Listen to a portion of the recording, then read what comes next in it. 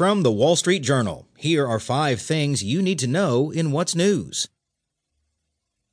Gorsuch questioned on independence, fairness.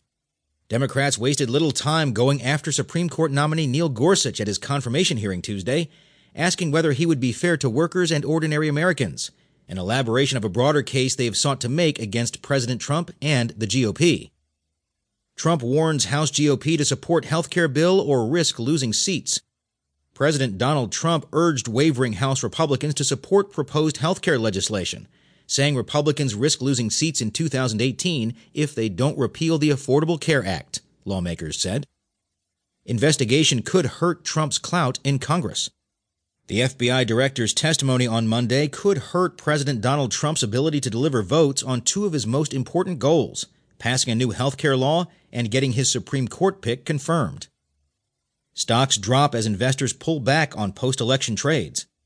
U.S. stocks, the dollar, and government bond yields pulled back as major indexes headed toward one of their steepest declines of the year.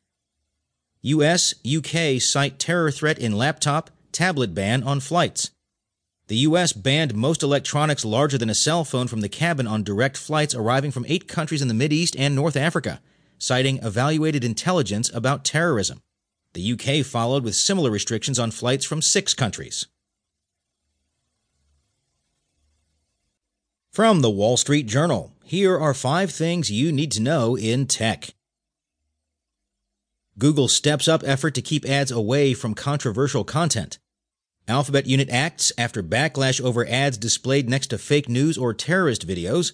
Targets include content that attacks or harasses.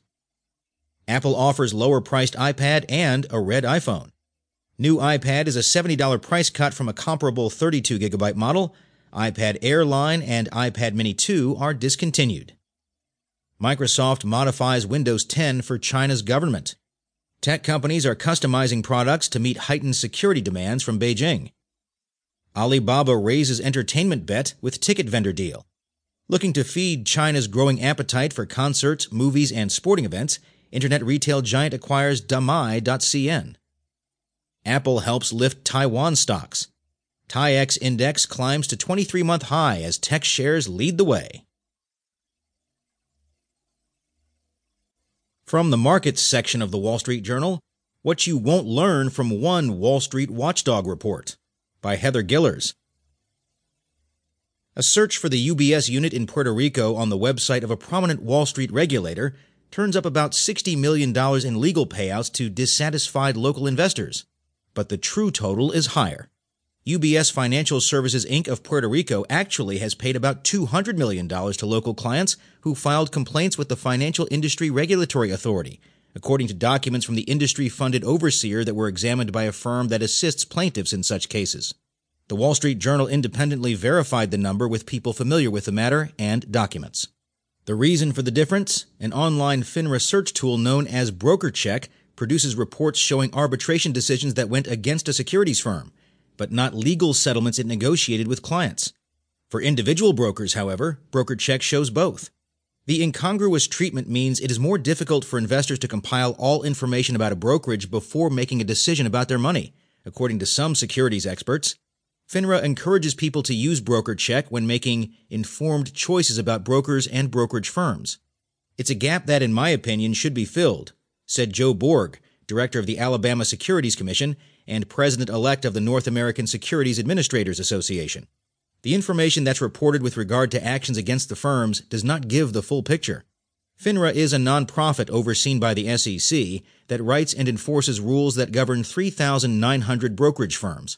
The rules are approved by the SEC. FINRA has the power to fine, suspend, or bar brokers from the securities industry.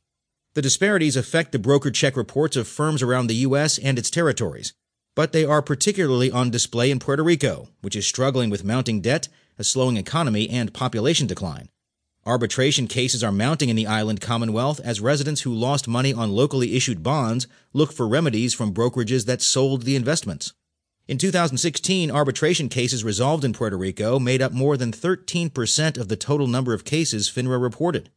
FINRA should release all of the data so brokerage firms can be ranked just like mutual funds and colleges, said Craig McCann of the Securities Litigation and Consulting Group, a firm that provides research and expert witness testimony to plaintiffs in FINRA arbitration cases.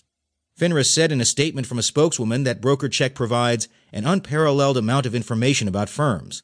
That includes ownership, bankruptcy filings, criminal convictions, civil judicial proceedings, and legal settlements with regulators. The data that appears on a brokerage's BrokerCheck file, according to the spokeswoman, is taken from a Securities and Exchange Commission form that companies fill out.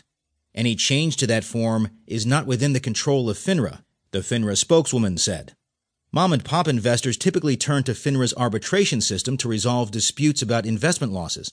An investor can file a complaint against an individual broker, a firm, or both at the same time. A 3-person panel, after examining evidence and testimony, can deliver a decision for or against an investor and can require a broker or brokerage to pay damages. The two sides can also reach a negotiated settlement. Any decisions by the panels that require damages to be paid appear automatically on a firm's BrokerCheck report.